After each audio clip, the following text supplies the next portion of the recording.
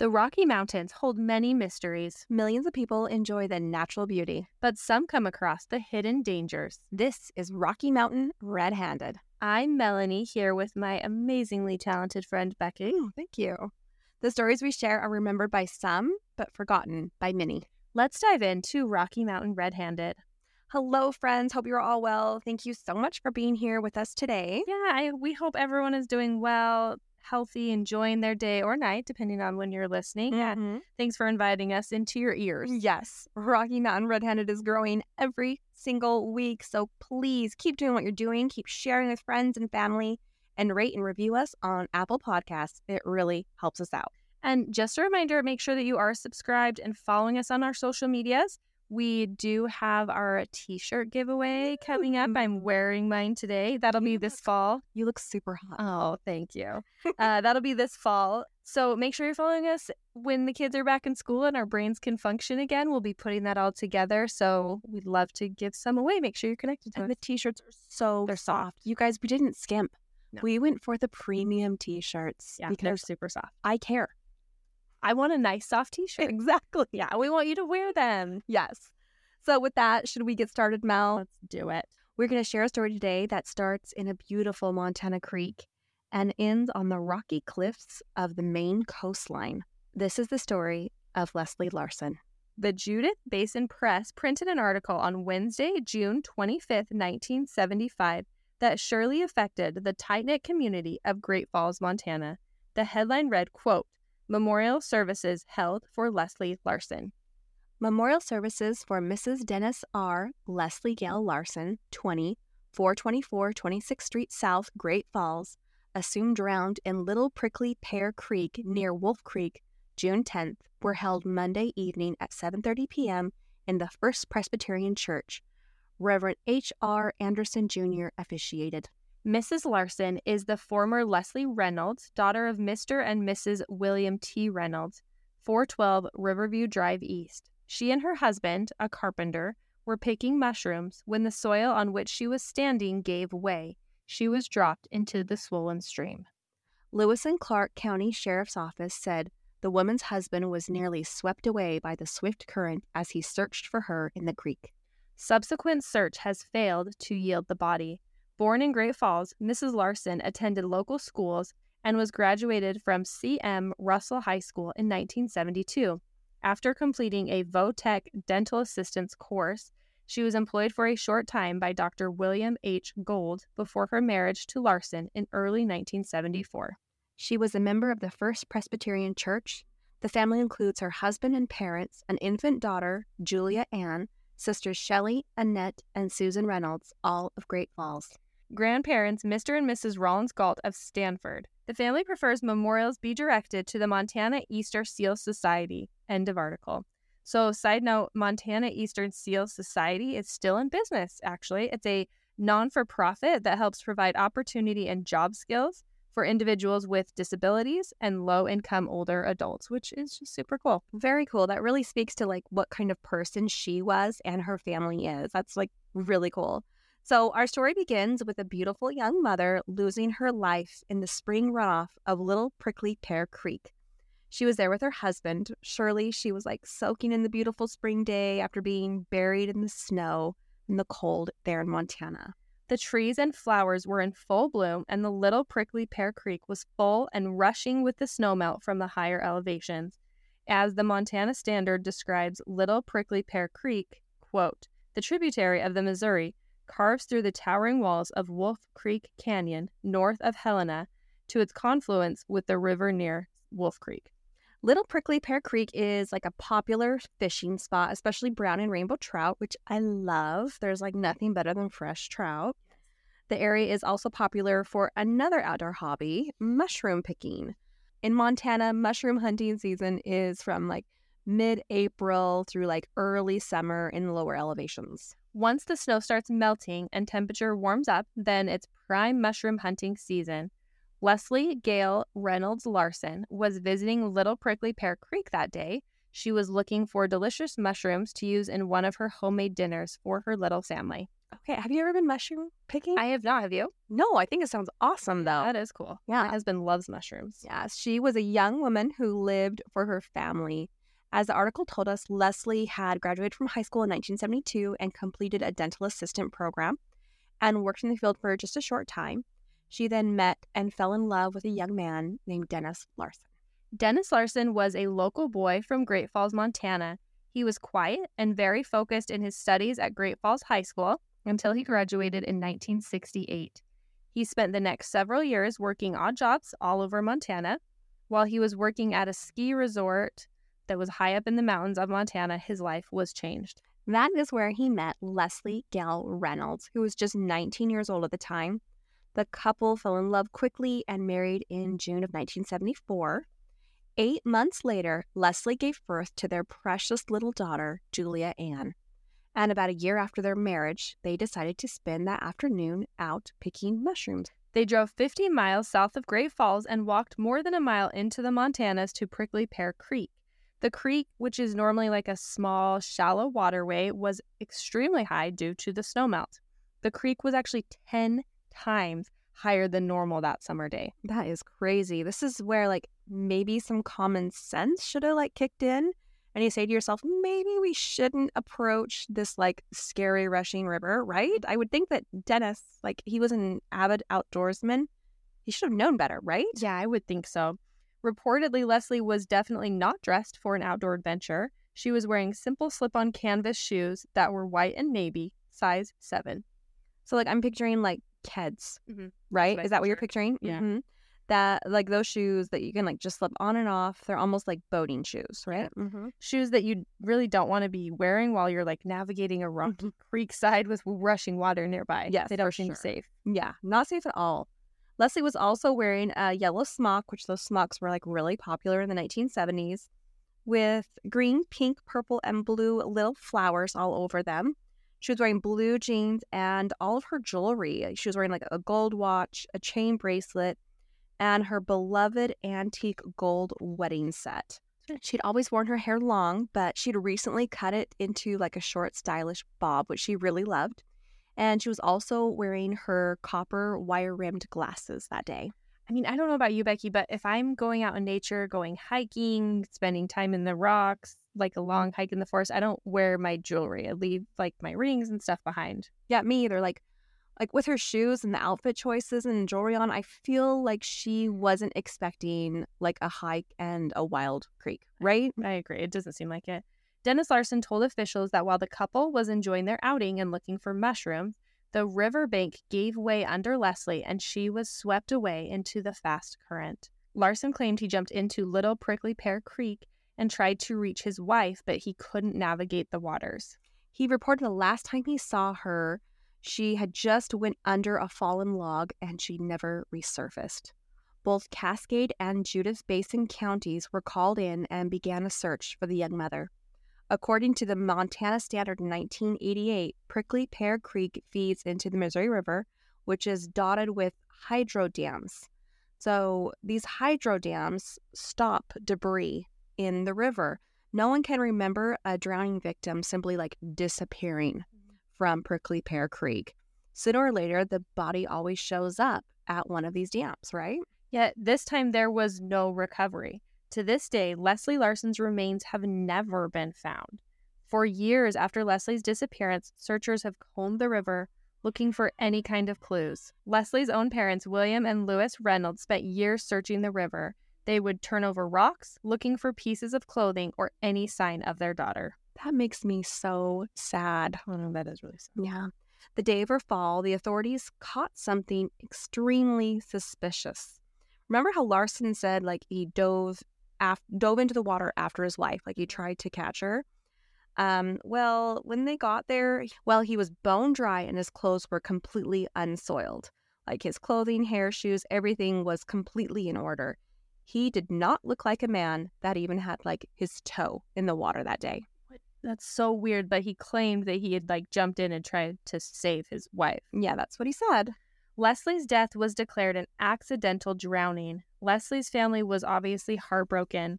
Her mother, Lois, told the Montana Standard in 1988, quote, He said it was an accident, and we had no reason to treat it any other way. He gave us no other indication. We thought he was a grieving husband. Of course, I was so upset at the time, I might have missed some things." End quote.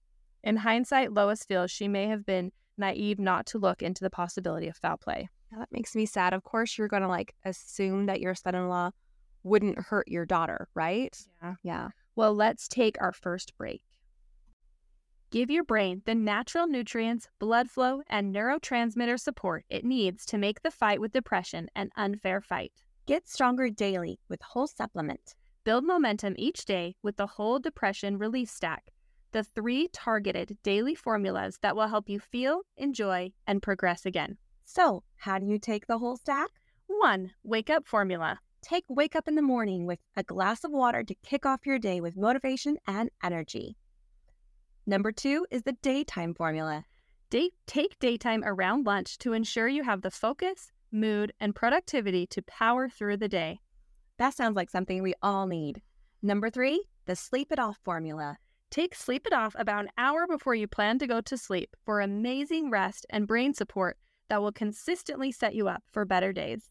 I've experienced depression since I was a teen. I try to do my best to take care of my mental and emotional health and manage my anxiety and depression. But even with medication, I can find myself struggling some days. I started taking Whole Supplement just a couple weeks ago, and I already feel like I am giving my body the armor it needs to win the fight each and every day. The ingredients in Whole Supplements have been used for hundreds of years. They just haven't been put together this way to help people struggling with depression. There are no proprietary blends and no hidden ingredients in Whole Supplement. So here's Adam Steer, founder and CDO of Whole Supplement.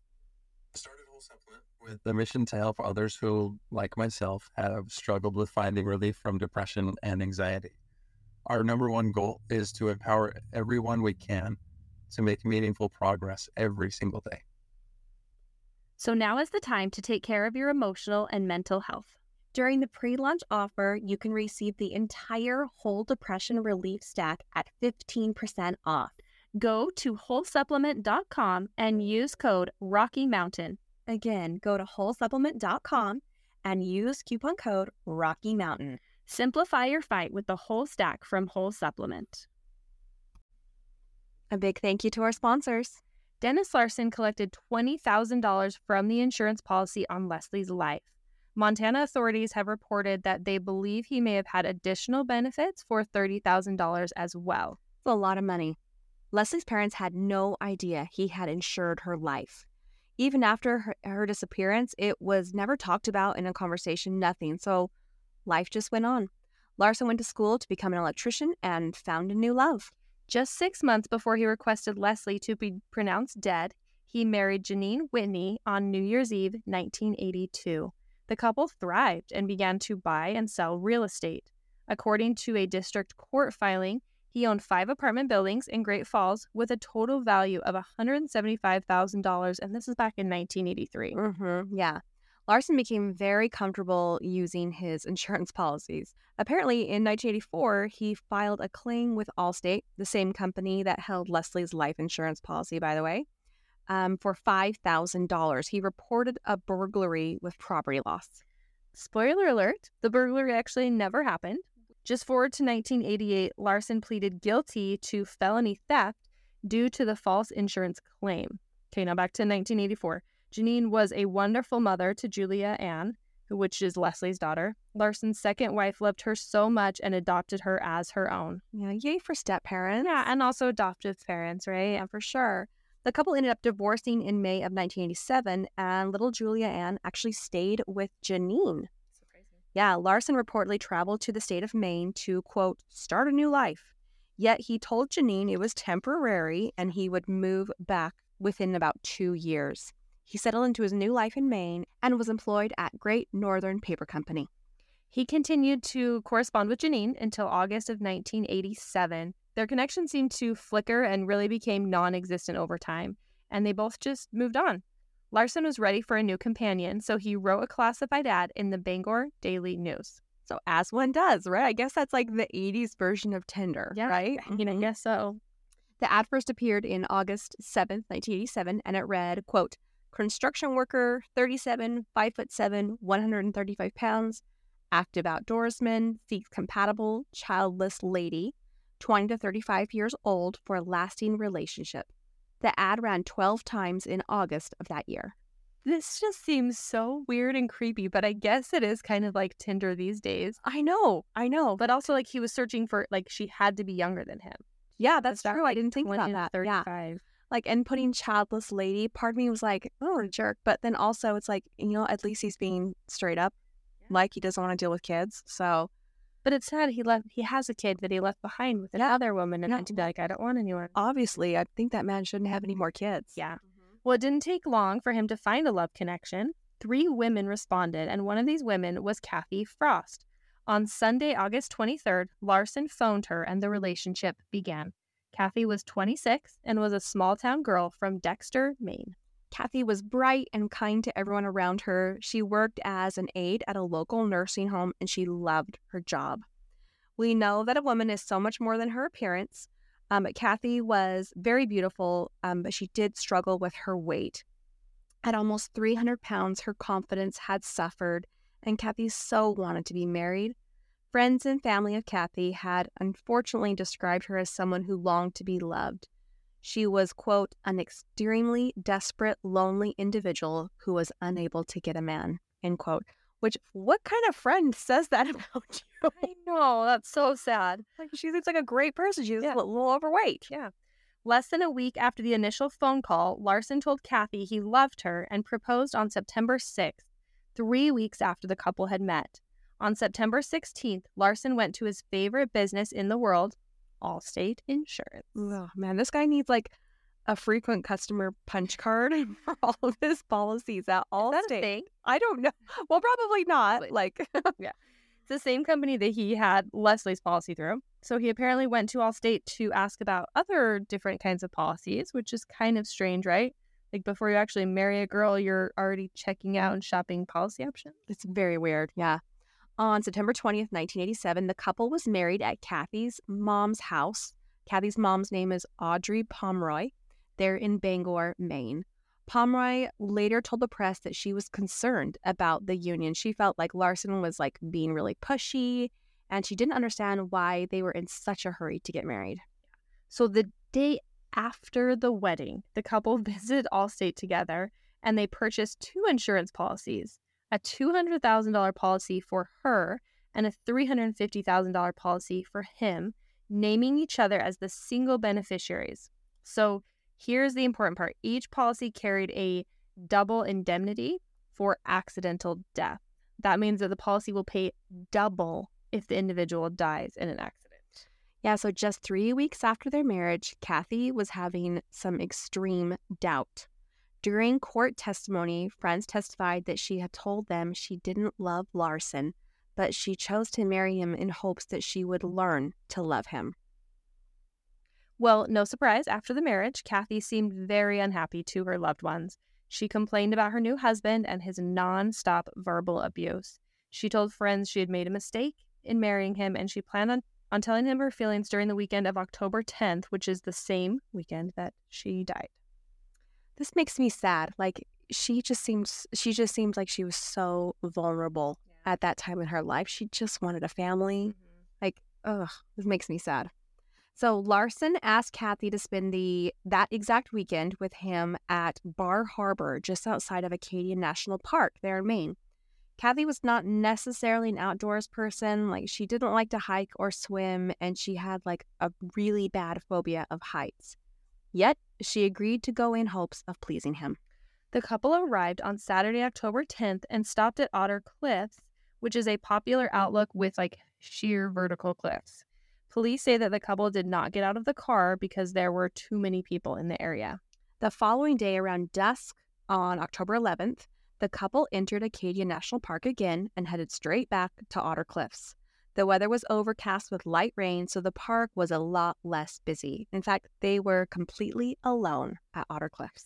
Larson claimed that they went looking for otters, yet otters have never been seen in that section of the park. So it does seem weird that it's called Otter Cliffs, right? Yeah, but apparently there's no otters at that part of the park. Interesting. Yeah.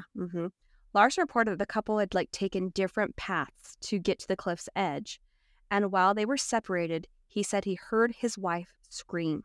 He said he ran to the outlook and saw his wife laying at the bottom of the cliff. It was an 80-foot drop to the rocks below. It was obvious she had died on impact. He ran and flagged down a passing motorist and then drove 8 miles to Jordan Pond House, where he was able to contact the park ranger's office. The rescue effort was a huge undertaking for officials. Rescuers risked their lives, and they had to rappel down the sheer cliff to get to Kathy's body. Larson showed very little emotion on the scene. Apparently, he just waited while leaning against a large rock. Roger Blaine of Acadia's East District Ranger's office told the media, quote, "He simply stood there, leaning against a boulder. He really had no reaction at all. I thought that was a little odd," end quote. So we are going to take a last break to hear a word from our sponsors.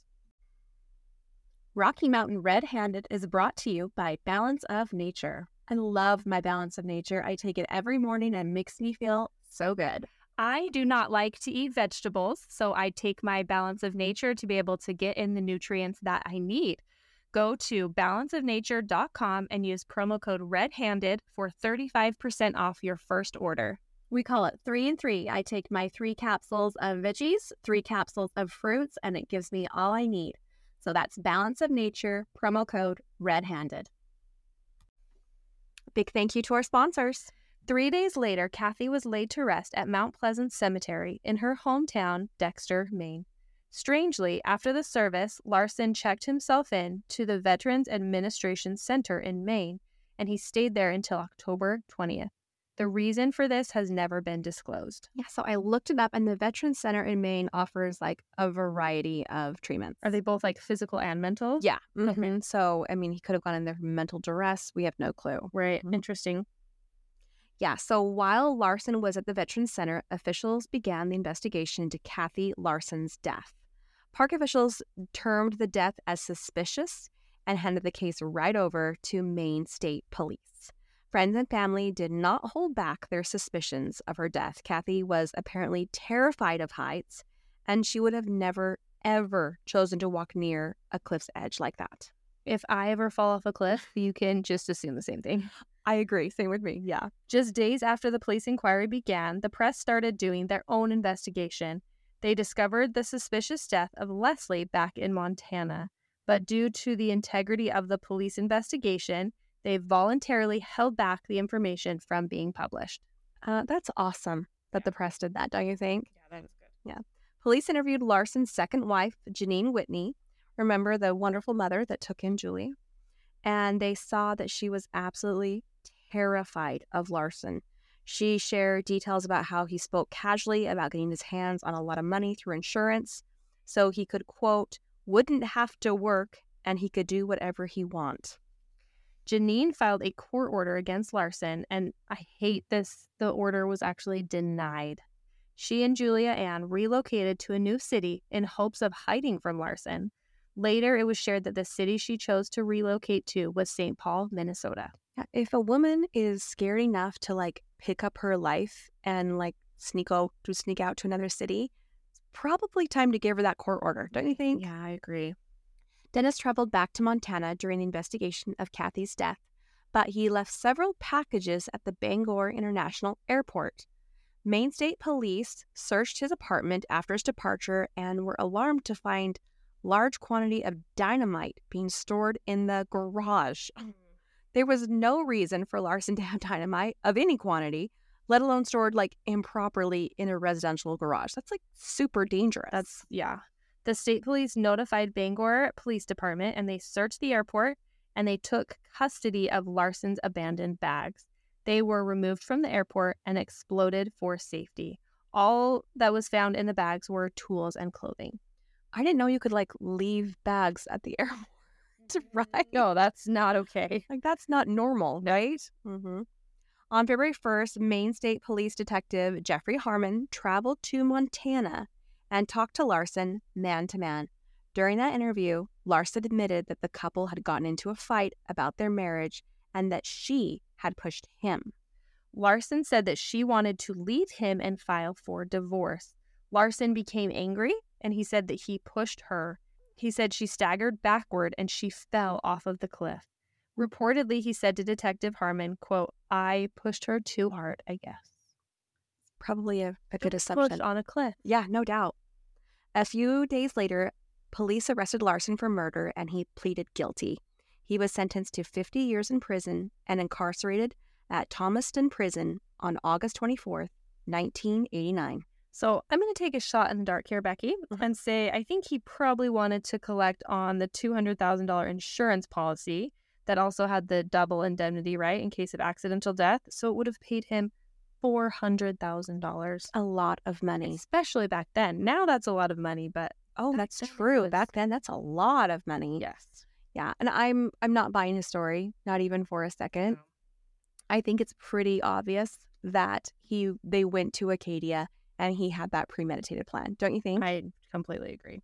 Well, especially if you remember the night before they went to Otter Cliffs And too many people were there. and he sat in the car. Mm-hmm.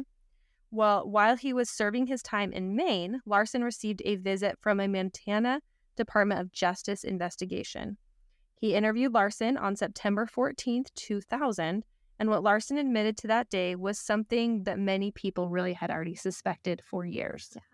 Finally, Larson admitted to pushing his first wife, Leslie, into Little Prickly Pear Creek on June 10th back in 1975.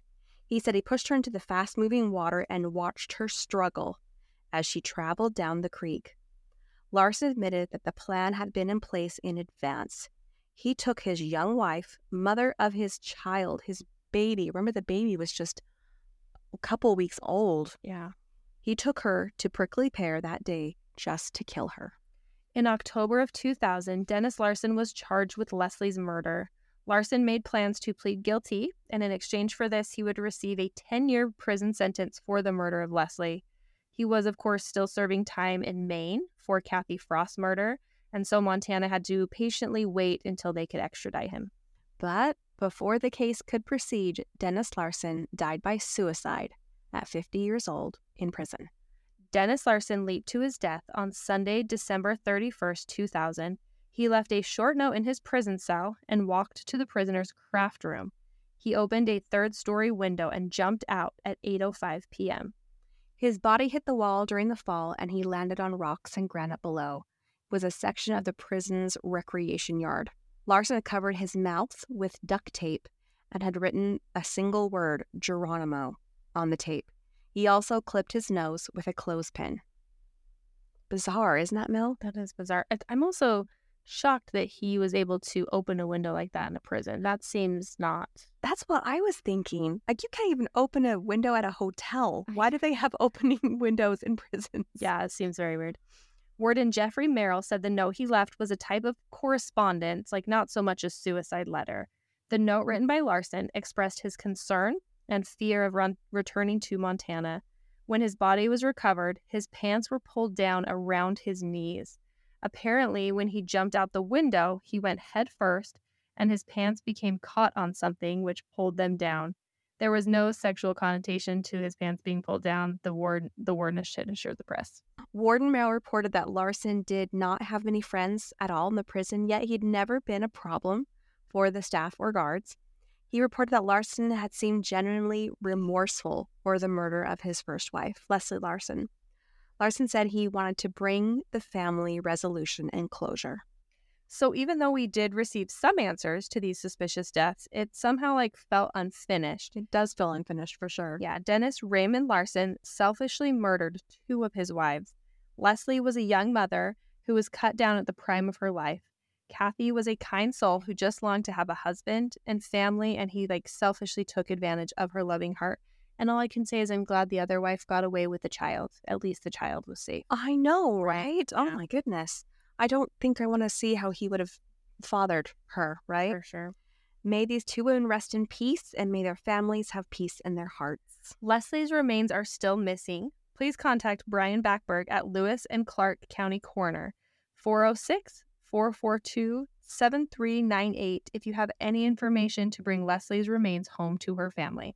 Yeah, it's crazy to think that a second wife, the wife who was able to divorce him, is the lucky one in this situation. I'm so glad she was able to escape to St. Paul and raise her daughter in peace. Yeah, I agree. I'm really glad Julia Ann had a good parent to raise her, and that's such a huge thing to take on as a step parent, to adopt that child and just raise her as her own. Just took her own, yeah. So let's dish out a really good Rocky Mountain Red-Handed for our listeners, shall we, Becky? I think we can. Okay. Yeah, Montana, here you go, courtesy of the Good News Network, which they aren't a sponsor, but they should be. We love them. We have a great story. In July of 2023, the Blackfeet Nation released 30 wild bison back onto their land, which is a project that was 9 years in the making. The tribe believes that this will be a momentous occasion for scientists to study the animal in its natural state. The bison arrived from Alberta, Canada in 2016 and were placed in a special grazing enclosure to test for diseases. From there, the herd grew until they were loaded up into trailers and moved to the release site near Glacier National Park in Montana, around the perimeter of Chief Mountain, an area steeped in Blackfeet significance. A temporary area was made for them while they shed the stress of the road journey, and then a worker opened up the gate and all 30 rushed out into the wild, a moment which Blackfeet Councilman Lauren Monroe Jr. called absolutely epic. There at Chief Mountain, the bison will roam free, something which almost no bison herd in the country can do. There are massive fenced-in reserves and parks for the bison, so large that the bison might never see the fences for years at a time. But the fact that they are there changes the bison's natural behavior. Yeah, so this is a quote. Bison are almost always behind a fence, even when in a large area, said Rosalind Lapierre, who is a historian from the Blackfeet and the Metis. Quote, one thing scientists don't know is where bison want to go, she told the Missoulian. Quote, they've always been fenced in, so we have no idea as scholars and scientists where they want to go when they roam. Even in Yellowstone, the bison are killed or relocated when they leave the border of the park. So this will be really interesting to see what happens, end quote. For Monroe Jr., however, it was his ancestors rather than scientists who he was really excited for, imagining what they would think, say, and feel if they knew that land, bison, language, and culture would come back one day. Yeah, it's a really, really cool video. It's beautiful. The bison are kind of moseying, and then when they realize they're out in the open, these beautiful green rolling Montana hills, they take off. Go on social media. It's a really cool sight to see. That is so cool. And that's your Rocky Mountain Redemption. Thank you so much, everyone, for listening today. We want to remind you to follow us on our social medias. Facebook, you can just search our name, Rocky Mountain Red-Handed, and Instagram is at Rocky Mountain Red-Handed. And don't forget to subscribe, rate, and review on Apple Podcasts. It really helps us out. And we will be back next week. So until then, keep your hands clean.